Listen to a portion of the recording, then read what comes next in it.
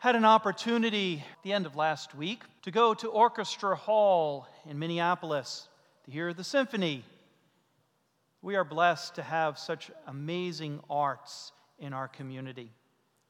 It was a wonderful concert, and afterwards went to get the car and to leave the parking garage. Now, I've been at this parking garage before, but somehow on the way out this time, I took a turn that was different. And instead of it leading to the exit that I'm familiar with, it led to a different exit on a different street. And just as I was exiting the garage, I had my blinker on to turn left. I looked out, eased out into the street, and realized that all the cars were coming my way. It was a one-way. Now, I don't know, have you ever had this happen before? Don't need confessions here, but I've wound up on a one-way street before, heading the wrong direction. That's not a very comfortable direction to be, right? I mean, if you're heading and all the cars are coming or parked your way, it creates anxiety within. You have to make sure you stop, you turn around, you get in the right direction. It's a dangerous situation. That's where we are with this morning's gospel. As Jesus is teaching and preaching about the kingdom of God, as Jesus is inviting others to head in the direction of God, to follow the wisdom of God for their lives, there's a problem. The problem is that there is greed. There is greed in our world, in our lives, and that greed pulls us in a way and a place that can be dangerous. It can get us in a place where life itself is filled with anxiety. Greed works like this: a balloon.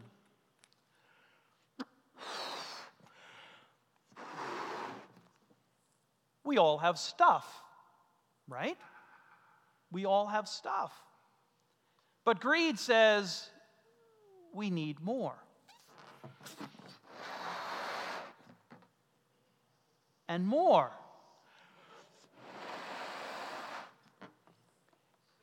And we're not satisfied with that. We need more. And we need more. And we need more. Until things get to the bursting point, right? Greed operates on a life that is not satisfied, that causes our energy and effort to turn inward and to think not what we have in life, but what we're missing. And it was a real problem in that Roman world, where very few controlled wealth and most people lived struggling to survive. Jesus noticed the problem of wealth is that it forces all energy and everything inward. It creates a life that is filled of anxiety and fear because you wonder, you worry about things bursting, and you worry that you won't have enough. And you're constantly on that treadmill. You're constantly spinning out of control. And Jesus tells the parable of the rich fool. He holds up the silliness, the absurdness of what drives most of our economy. Jesus points to the fact that at the end of the day, there is no hitch on the back of a hearse. Funeral homes don't own U-Hauls because you can't take it with you. You can't take it with you. It's foolish. Jesus offers an alternative. instead of being consumed with needing more for ourselves, with fearing we don't have enough for ourselves, Jesus invites us to trust in God to provide what we truly need, to trust that God is with us. The problem with greed is that it deceives us into thinking that those who have more are worth more. That those who have more are smarter than everyone else. That those who have more are more important than everyone else.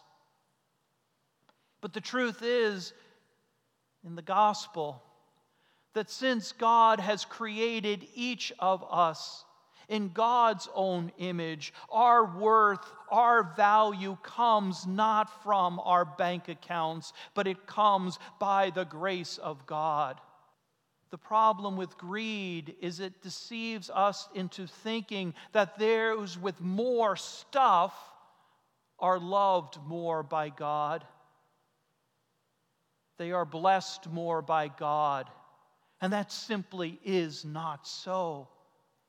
Jesus teaches that God's kingdom, God's grace, comes to us all in equal and abundant amounts, and that every life is worth and valued in God's eyes.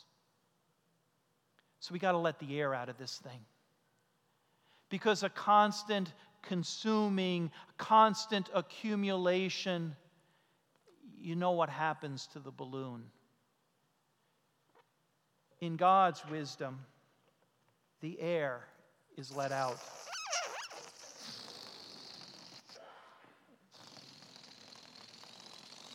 I was trying to figure a way that wouldn't sound like raspberries, but but that's the thing, to let the air out. Instead of turning in, the gospel, the kingdom of Christ, invites us to move outward, to exhale into this world. To be rich toward God involves being generous, to share what we have, our times, our talents, our treasure. To expand, to exhale out into the community. That's an invitation for each of us as a follower of Jesus, but it's also an invitation for the church.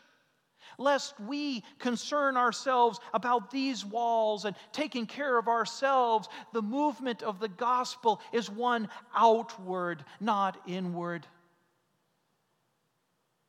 Be on your guard against all kinds of greed, because that heads in the wrong direction.